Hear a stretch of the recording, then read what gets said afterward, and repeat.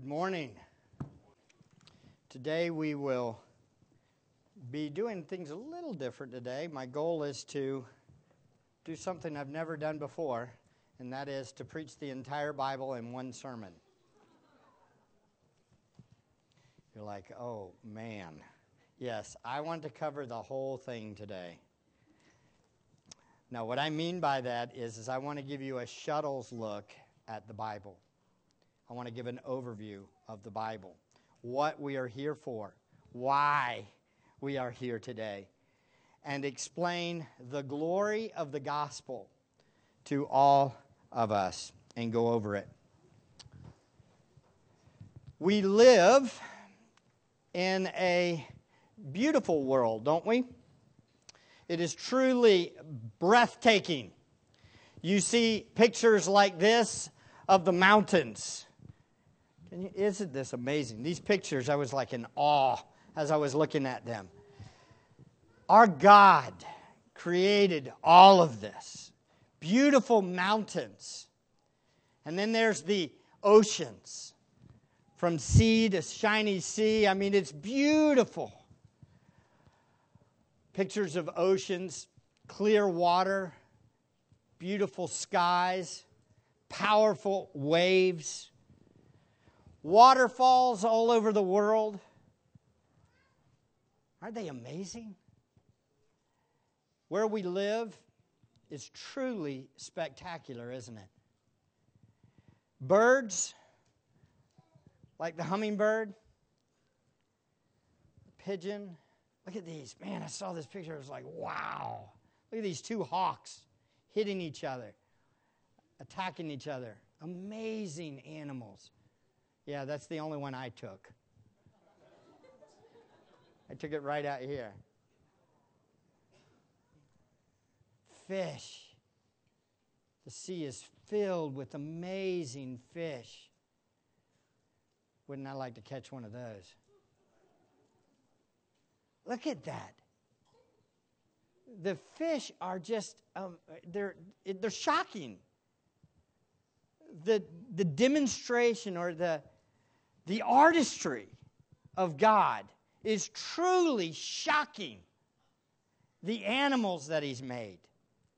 Who could have just dreamed this up? I mean, nobody could come up with these kind of things. A tiger, I mean, okay, I think I'm going to make something that's like a really big cat, and then I'm going to throw some stripes on it. Well, no, this one I think I'm going to just throw some leopard spots on it. Or the lions. Majestic animals. Then there's even insects. You can look around, and you see them everywhere you look. There's the creation is startling, isn't it? Grasshoppers. Who comes up with this? I mean, think of the greatest picture you've ever painted. And it doesn't come even close to what God has created. And He made it to be alive. How many of you can make something live? Nobody. But God created all of this. He made it all matchless, beautiful, stunning. His creation makes us awe, doesn't it? Butterfly. Oh, I took that picture too. Butterflies. They're amazing. And sunsets. And sunrises. And snowfalls. Wow. And rainstorms.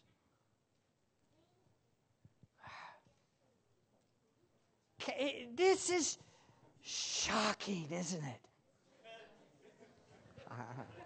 That was not intentional.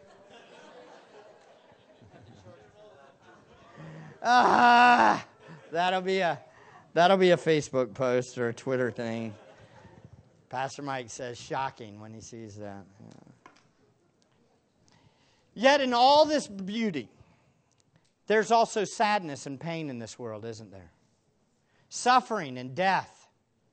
Everywhere we look, and everyone we know, some of our best friends, some of our grandparents. Most of us in the room have had somebody who has what? Died. Yeah. There's death. There's sickness. There's hospitals. They're filled with people that are sick. We see it everywhere. Even kids. Even children that are sick. The evidence of suffering is everywhere we look, right? There's pain. There's death. There's tears. There's fear. There's sadness.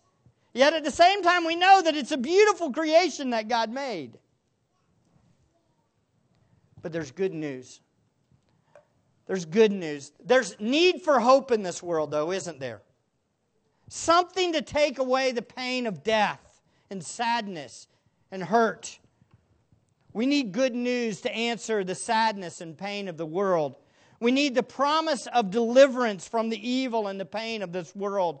The creation groans under its curse, doesn't it? Every one of us in here have groaned at times, haven't we? Under the curse. Today we're going to examine God's message of hope for a lost and dying world. It's found in the Bible. We will answer 6 questions from the Word of God in order to find out and to learn where our hope is found. First, we'll see who is God. Then we'll see who are we, that is humans.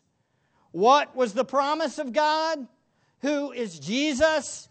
What should be the response to Jesus? And what are the results of faith in Jesus? So let's look at these and answer these questions. But before we do, we need to establish something. Let me ask you a question.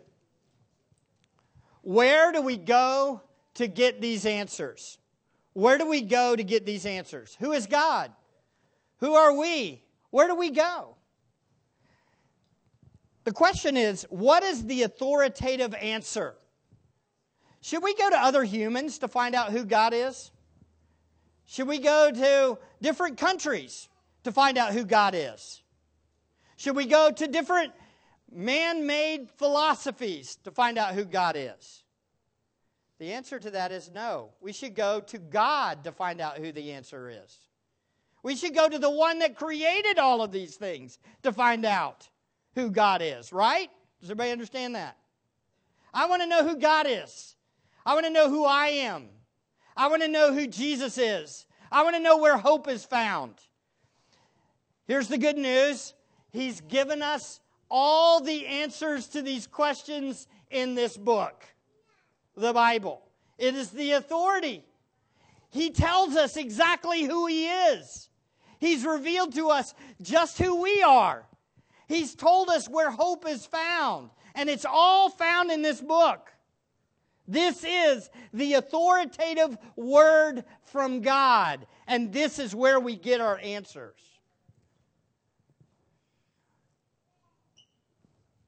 You say, well, what's so big about this book? Let me tell you a little bit about this book. Because the book itself tells us about the book. But let me tell you about this book. Did you know that God supernaturally worked through 40 different authors to write 66 different books over 2,000 years? This book was written over 2,000 years in span. And all 44 authors never one time contradict themselves. They always say the same truth. They all speak about the same God. It is perfect. It is holy. It is righteous. And it is where we find out the true answers about who God is. That's good news, isn't it? Somebody comes to you and asks you, who is God? You know what you need to do? Get your Bible and say, this is who God is. It's found in this book. Read this book. It will tell you. None of the authors contradict. None of them. They all say the same message of who God is, who we are, where is our hope. All of them say the same thing. They all point to the same God. Over 2,000 years. Do you know that this book has been attacked It's been attacked for 2,000 years. People have tried to say it is not a true book. They've said that. And you know what it's done? It's withstanded all the attacks. It's still the truth. And we can know who God is from it. There's absolutely no contradictions in it. Everything in it is perfect. Everything in it is righteous. The book is inerrant. It's without error. It's the Word from God. Jesus, speaking about the Word of God, says this in John chapter 17. He says, about the Father's Word, He says, set them apart in the truth. And He says, your Word is truth. This is truth. This is truth. Is it Pastor Mike? Is it my opinion? No, it's what this says. This is the truth. God's Word. So this is where we get our answers. Outside of us, not from within us. Let me ask you a question. By raise of hands, how many of you were born believing in God? Be careful. Born believing in God. Believing that God was the Creator God and that you would serve Him with all your heart, mind, and soul. Anybody born believing that? No. None of us. We were born what? Rejecting God. And so if somebody came up to you and asked you when you were 8, 9, 10, 11, 12, 16, before you were a believer, they asked you, who is God? What would you have said? Well, what maybe your parents taught you. Or maybe what somebody else had told you. Maybe something you saw on the internet. You probably didn't have internet growing up, some of you. No Wi-Fi for us, right? What do we use? We used our hearts and human opinions often to dictate who God was. But everybody who's come to a saving knowledge of God knows what? It's the God revealed in this book. So where do we go for truth? I want truth, don't you? Right here. This is where we're going to get the answers. So let's answer the questions from here. First question, who is God? Who is God? Real simple. Look at the very first line in your Bible. It's very simple. It's read there. You can read it. We can see it, right? In the beginning, God created the heavens and the earth. Who do we go to find out who God is? God, through His Word. And He says who He is. And He says that He's the what? Creator of all things. God is the creator of all things. God is the creator of everything we see. From the very first word of the Bible, God is assumed to exist. And notice in this, in verse 1, that God is there before the creation existed. God has always been. He's never had a beginning.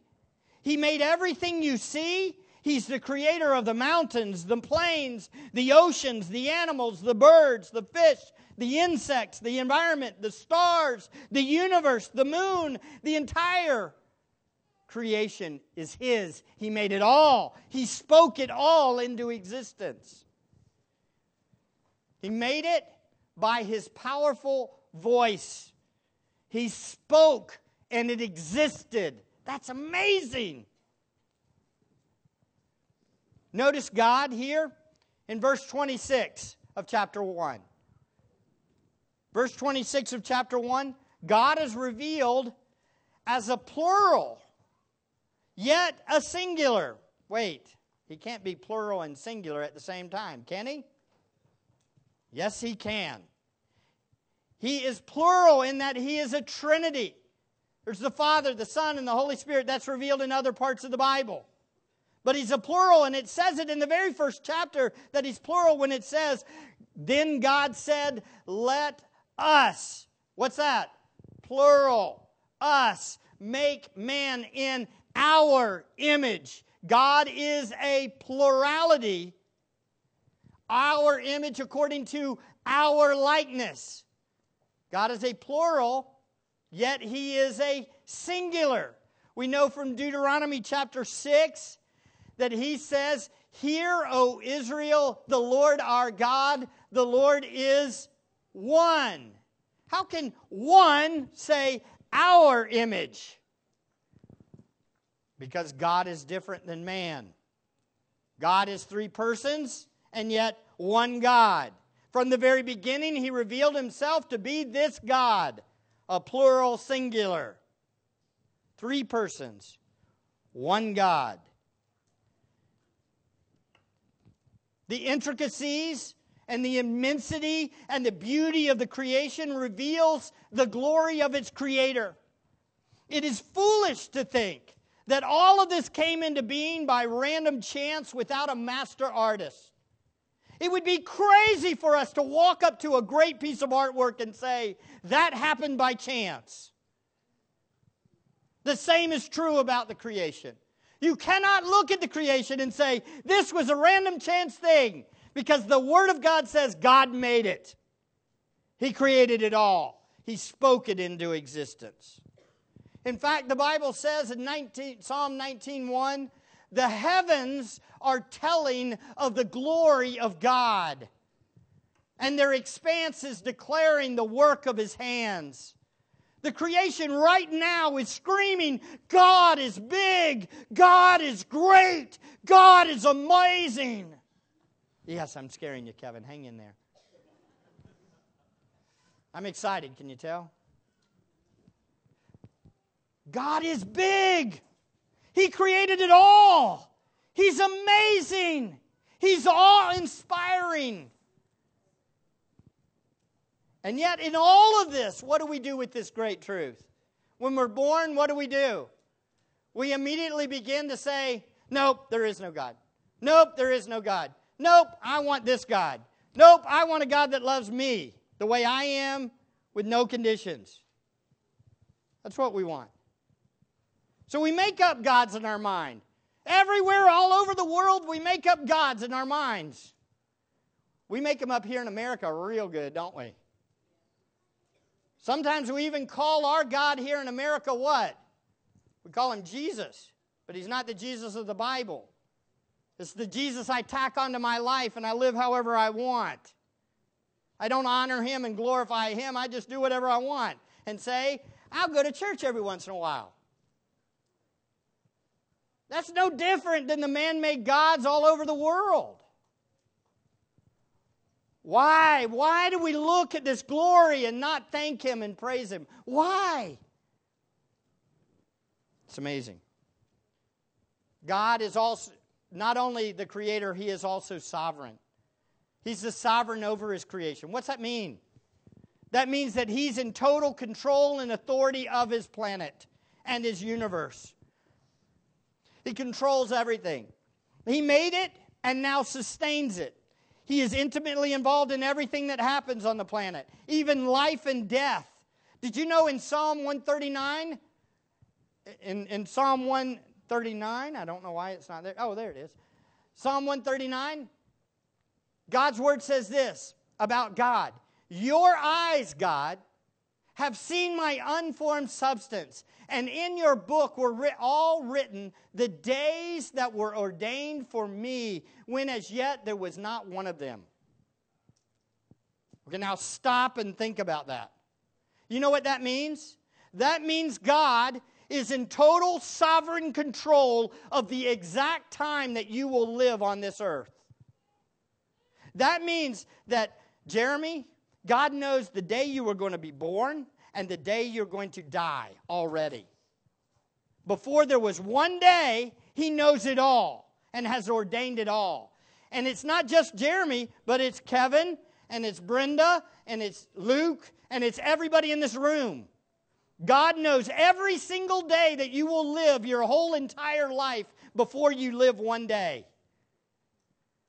He's in total sovereign control over every event that happens in this world. Wow, that's a big God, isn't He? That's what the Bible says about God. Psalm 115 states this: why should the nations say, where now is their God? But our God is in the heaven and He does whatever He pleases. Now what's that mean?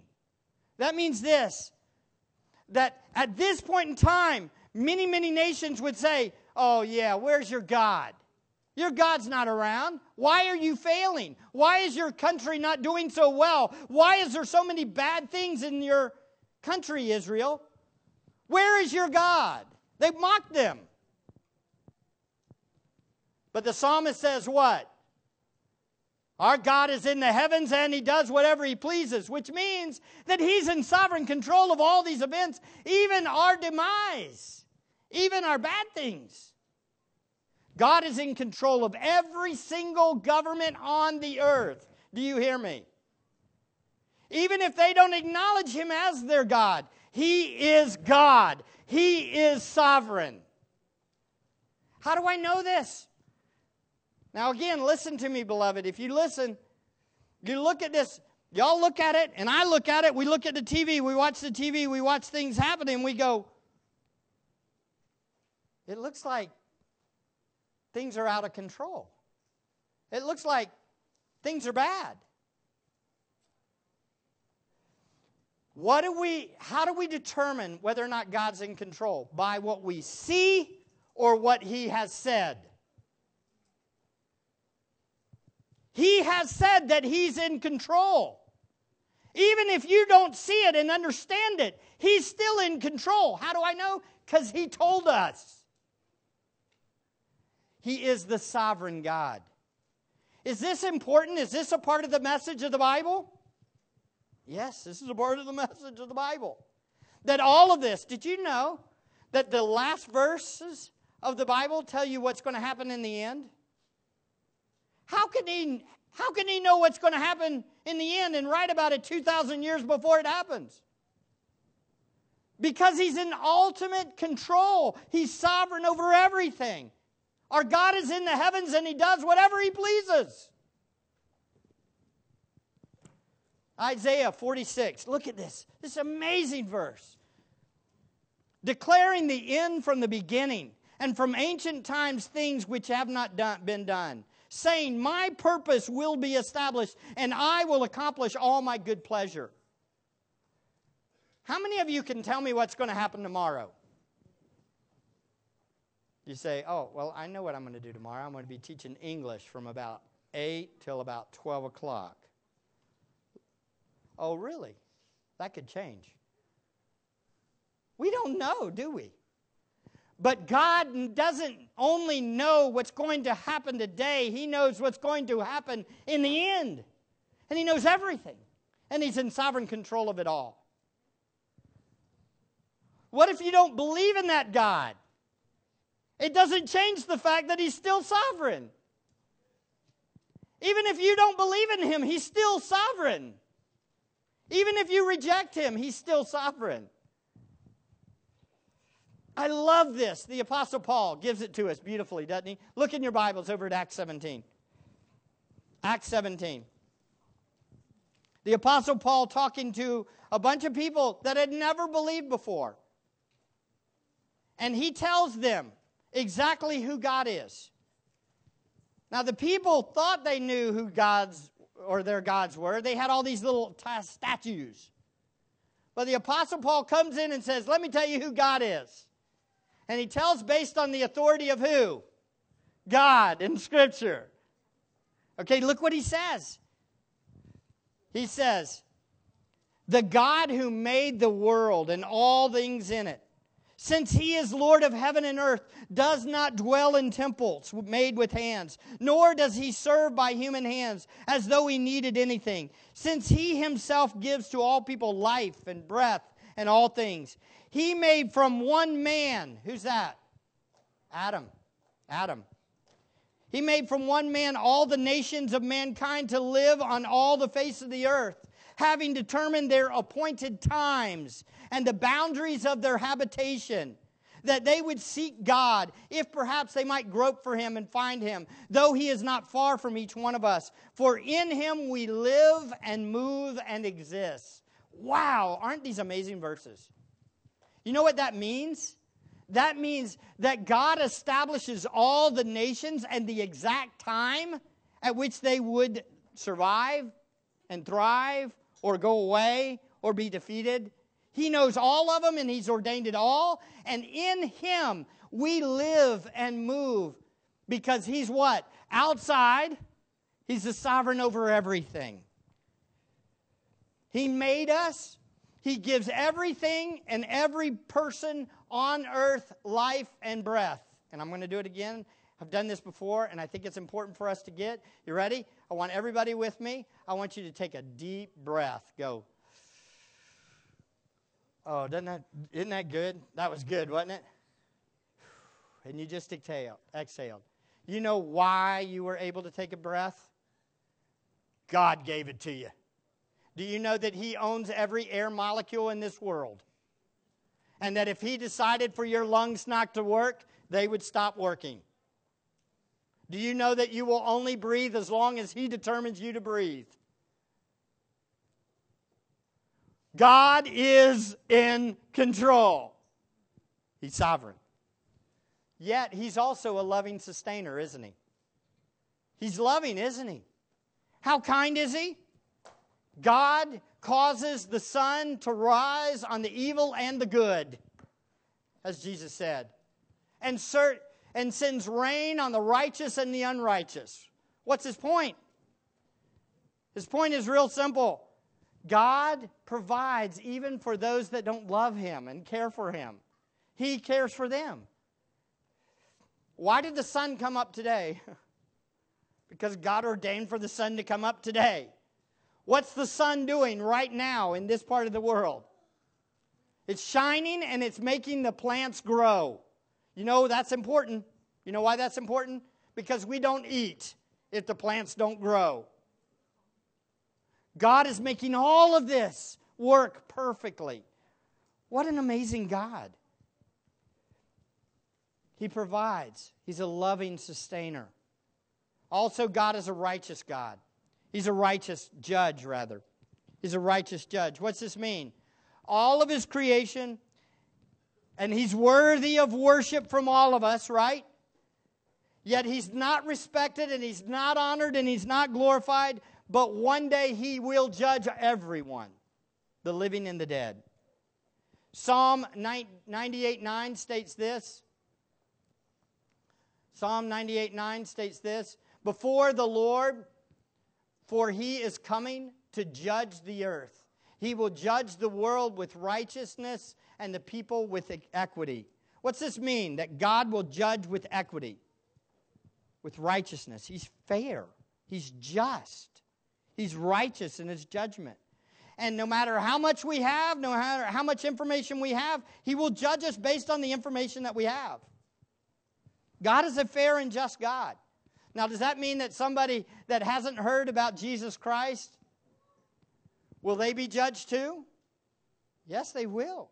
Why? Because the Bible says that the creation itself screams that God exists. And they have lots of evidence of God. Everybody has that. It also says that we have a heart, a conscience that tells us what is right and wrong. That God has put there. And so we will be judged. If we've never heard about Jesus, we'll still be judged based on whether we do what our conscience says. And all of us in the room have not obeyed our conscience, have we? So God is a righteous judge, and He will judge. Also, Psalm 137 states this. Righteous are you, O Lord. Upright are your judgments. Revelation 16:7 at the end, when the judgment is happening on the earth, telling of what's going to happen, it states, and I heard the altar saying, yes, O Lord God, the Almighty, true and righteous are your judgments. God is just. Did you know that a king that was not a believer for most of his life, a king of a foreign land in modern-day Iraq today, said these words about God. He figured out who he was and said this about God. This is what he said. He said, I bless the Most High and praise and honor Him who lives forever. For His dominion, His reign, is everlasting dominion. And His kingdom endures from generation to generation. And all the inhabitants of the earth, how many of the inhabitants of the earth? All the inhabitants of the earth are accounted as nothing. What does he mean? In light of who God is, they're nothing. God is the one. But He does, God does, according to His will in the hosts of heaven and among the inhabitants of earth. And no one can ward off His hand or say to Him, what have you done? What's that mean? Ultimately, that means no one can say to God, why are you doing things the way you're doing them? Because He is God. What a king. This king. He got it after eating some grass. Y'all know what I'm talking about. Nebuchadnezzar. He got it. He said, there is no God, or I am God, is what he often thought. And then God humbled him, and he said, there is a God. He is the only God, and I'm not going to say anything else to Him or against Him. God is sovereign. So what should this cause in all of us? It should cause fear. A reverential fear. Is this a fear that like, oh no. It's a fear that I'm going to face a just God. And I need help. I need a rescuer. I need somebody to help me. Why? Because I haven't honored that God my whole life. Have any of you in the room honored and thanked God your entire life, every moment of the day? None of us. But He deserves that worship, doesn't He? He made us. He sustains us. He keeps us alive. We're here because of Him. We should be thanking Him all the time, shouldn't we? But we don't. So we got a problem because of who we are. Yes, we're God's image bearers. Yes, we're God's image bearers. God made us, as Genesis 1:27 states. God created man in His own image. In the image of God, He created man, male and female, He created them. Let me tell you something. The creation, the creatures, us, humans, are the pinnacle of God's creation. I mean, I wish I could have each one of you, one at a time, just come up and look out. Look out. It's awe-inspiring. I'm telling you. You are some beautiful people. And the diversity is amazing. It's wow. You are amazing. You're beautiful. You're image bearers. You can tell God created you. You are amazing. Fearfully, as David says in Psalm 139, I will give thanks to the Lord, for I am fearfully and wonderfully made. Wonderful are your works. My soul knows it very well. Y'all are some wonderful work. Beautiful work. Amazing design. You can talk, you can sing, you can smile. What a God, right? That He would make us this way so we could have relationship with one another, and relationship with Him is what image bearers mean. We'd have relationships. However, it doesn't stop there, does it? We know in Genesis chapter 3 what happened.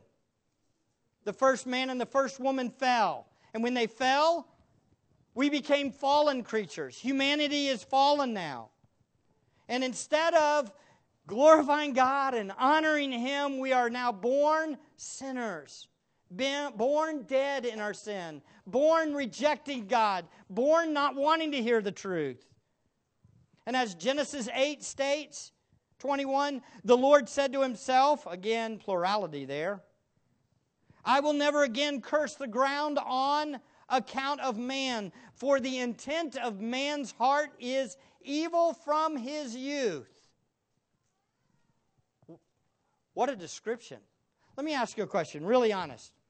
When you were 8, 9, 10 years old, how many of you, if I would have walked up to you and said, "Are you evil?" what would you have said? What would you have said? No. No, there you go. Thank you, Hunter. No, I'm not evil. I'm not evil. Again, what determines whether we are evil or not? What we think of ourselves or what God's Word says about us? God's Word reveals that the intent of man's heart from youth is evil. That's who we are. Jeremiah 17:9 states, "The heart of man is deceitful above all else and desperately sick. Who can understand it?" Implying what? You can't even know how evil you really are. But God knows, doesn't He? Then Romans 3:10 to 12. See how all the authors say the same thing? Everybody's affirming the same thing. Romans 3:10 to 12 says, "There is none righteous, not even one. There's none who understands. There is none who seeks for God.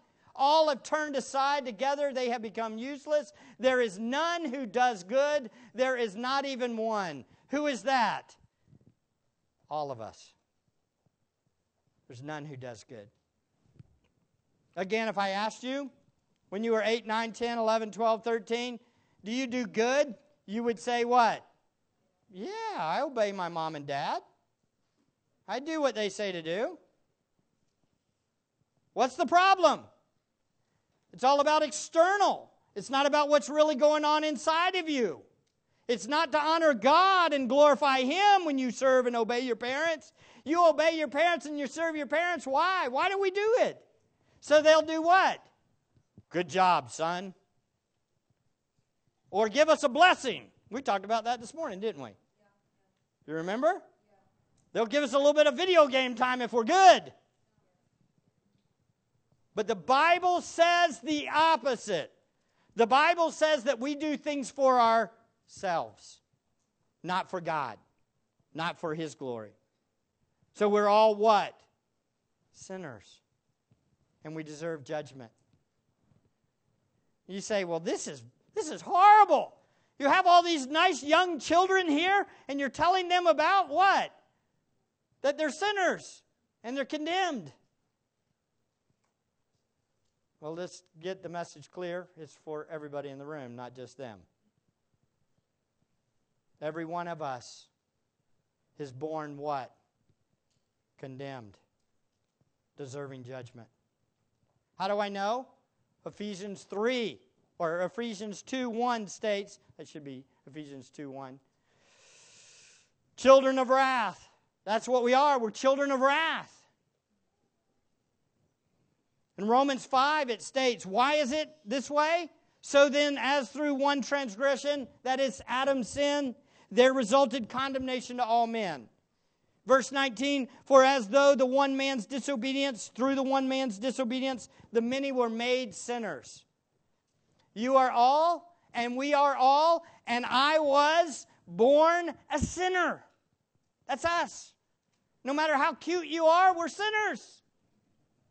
We don't like God, we don't want God, we hate God. That's us. You might not feel like you're a sinner. You might think you're a pretty good person.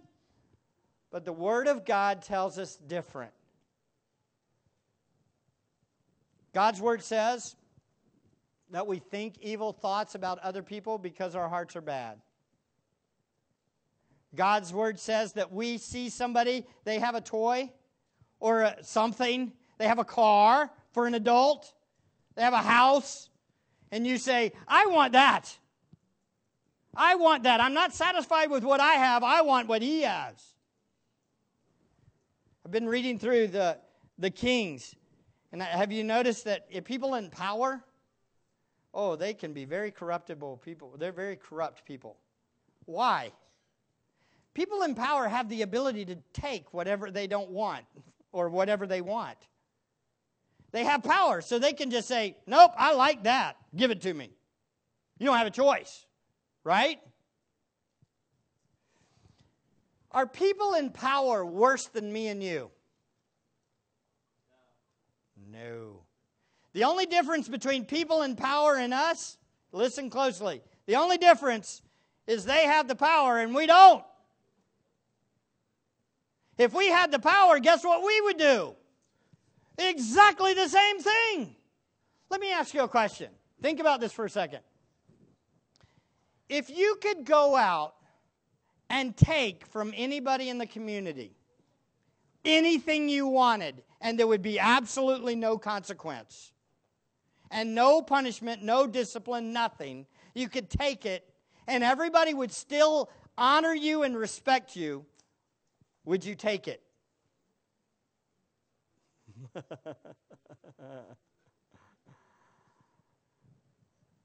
That's what our hearts are like. That's how evil we are. We giggle, but that is exactly what flesh is about. This is the heart we're born with. So what do we do? Where do we go? Where's our hope? This is what Adam and Eve were like, and this is what their children were like. This is what happened when Cain killed Abel, and all the people were wicked, and God brings a flood. Why was it like this? Why are the kings like this? Answer, we're sinners, but we have hope. Here's the hope. God gave a promise.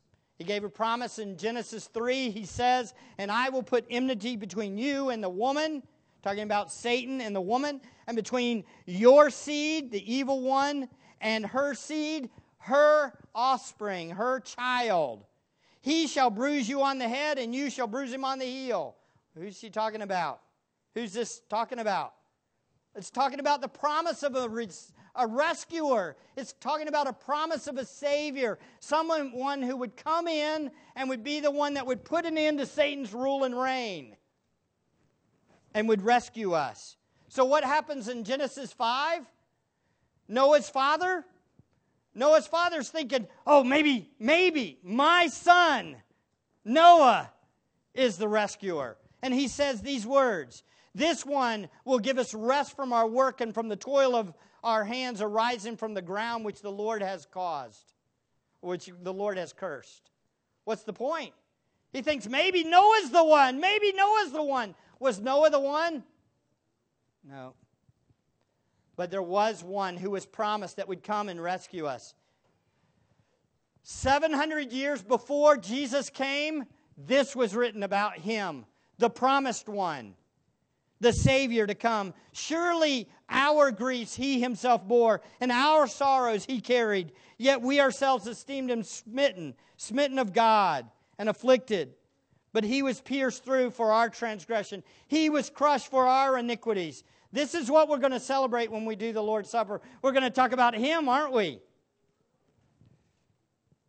This was the promised one who took the punishment we deserve. He would be smitten by God. This means he would be judged by God for sin.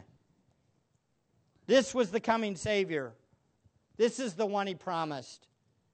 He promised in Psalm 2 that I will surely tell my decree of the Lord. He said to me, you are my son, today I have begotten you. Ask for me, and I will surely give you the nations as your inheritance, and the very ends of the earth as your possession. Who's he talking about? He's talking about Jesus, that one day all the nations will be his, and all the planet will be his again. He is the promised King. He is the promised Savior. 1,000 years before Jesus shows up, he is promising this one. So who is Jesus? We talked about it in our reading. I'm not going to go through the whole thing, but you get it. In the beginning was the Word. This title, the Word, is talking about who? Jesus. In the beginning was Jesus, and Jesus was with God, and Jesus was God. How do we know the Word is talking about Jesus here? Because in 1:14 it states what? And the Word became flesh and dwelt among us. And we saw His glory, the glory as the only begotten from the Father, one of a kind from God the Father, full of grace and truth. Now I want you to listen, folks. Listen closely. I know, bear with me. Everybody needs to pay attention. Hang in there. It's very important that you get this. God became a man and lived among us. God was the perfect one. He came to earth and became the perfect man. He lived a perfect, righteous life. It says, Jesus committed no sin, nor was any deceit found in His mouth, as 1 Peter 2:2 states. Jesus knew no sin, as 2 Corinthians 5:21 states. This means He never sinned, not one time. We sinned, He didn't. But why? To fulfill the law. To do that all that what God commanded. To obey it perfectly. To keep all of the law of God perfectly. Doing what we couldn't do, right? And Jesus was tempted just like us. And He was without sin, as Hebrews 4:15 states. He was righteous, and He fulfilled all that was required of Him. This was God's plan. He would send His Son into the world to die for sin. The righteous one for the unrighteous one. The sinless one for the sinful ones like us.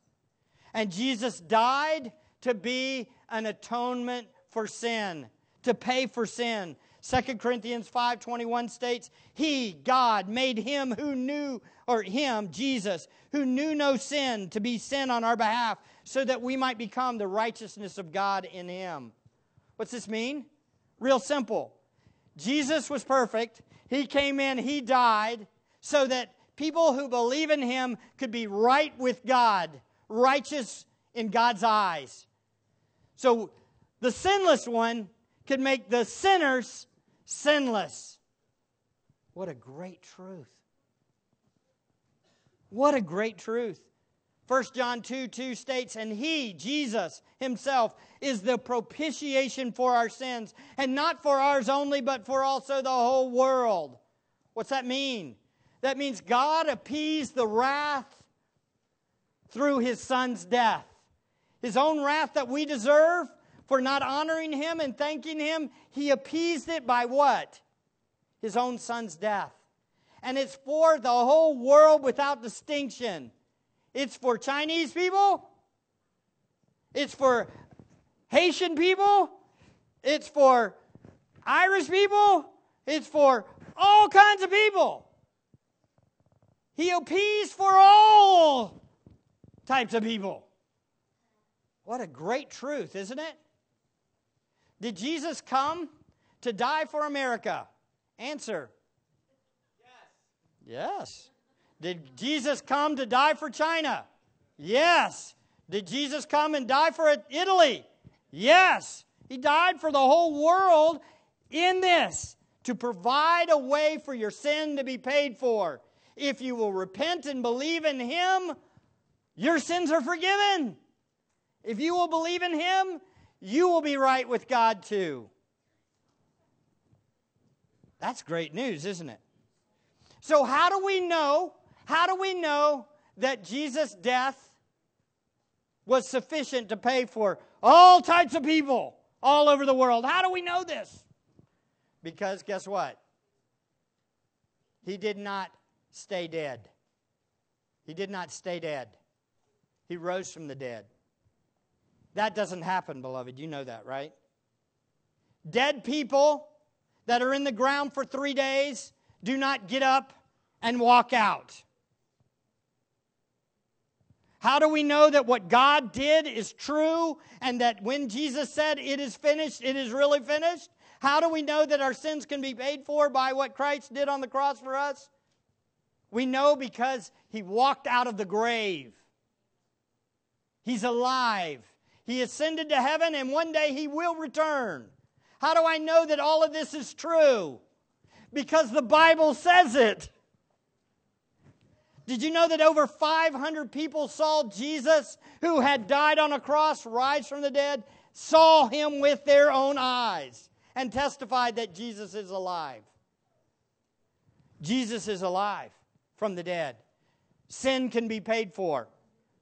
This is good news, isn't it? So the question is, what should be our response? We'll close with this. What should be our response? Our response should be fourfold. Look, first, we must recognize our need, our own need. How many of you need a Savior? Good. Love to see the hands. We all need a Savior, don't we? We're all born dead in sin. You must recognize your need of a Savior. You recognize that it was your sin that He died for. If you recognize that it was your sin, if you recognize your need, you will say with those in Acts 16, the jailer, when he heard the message, "Sir, what must we do to be saved? What must we do to be saved?" Where am I at? Right there. "Sir, what must we do to be saved?" Do you think that? We must repent and believe. This means we must turn from our sin and believe in Christ. We must trust in Him. We must believe in Him. As Acts 16:31 states, they said, "Believe in the Lord Jesus and you will be saved." Commit to Him and you will have your sins paid for. Even that one. Turn from your sins and your self-rule. Perfect timing, right? Sorry, Sage, your son got to be the illustration today. He can handle it. What is this? Beloved, we need to understand we need a heart change. I want you to understand that, hey guys, shh, Kevin, shh. Very important. Listen, we all need to recognize that we are sinners and we need a Savior. Everyone in the room. Listen, it is more about you checking your own heart than what's happening with other people in the room. I can't stress this enough to you. You say, why in the world is Pastor Mike preaching a gospel message to us who are saved? Answer, because we need it just as much as the unsaved. Do you understand that the gospel is our necessity too? Whether our guests get even a word of this is not the most important thing. Are you getting it? Are you trusting in Him? Is He your Lord? Are your sins forgiven? Oh, friends, we must repent and believe in Him, and then we will obey Him because we know He loves us. If you love me, Jesus said, you will keep my commandments. Obedience is what we do because our hearts have been changed. We know He loves us, and we now want to serve Him. Whether the world goes with us or not, we will serve our King. And one day, what's going to happen? Our King's going to return. And He's going to establish His kingdom. And it is going to be a glorious thing. Because every tribe, tongue, and nation and people will come and worship Him as He is worthy. How do I know this is going to happen? Because that's Revelation chapter 21. It's going to happen. God will be glorified by all people. It is going to be good. It is going to be good. Let's pray. Father, thank you for our time in your word. Lord, we understand that the gospel is good news indeed. We know that it was our sin that held him on the cross. It was our sin that He died for. Father, we pray that You will help us now to honor You, to worship You, to praise You. And as we take the Lord's Supper, we pray that You will help us to understand and glorify You. We pray this in Jesus' name. Amen.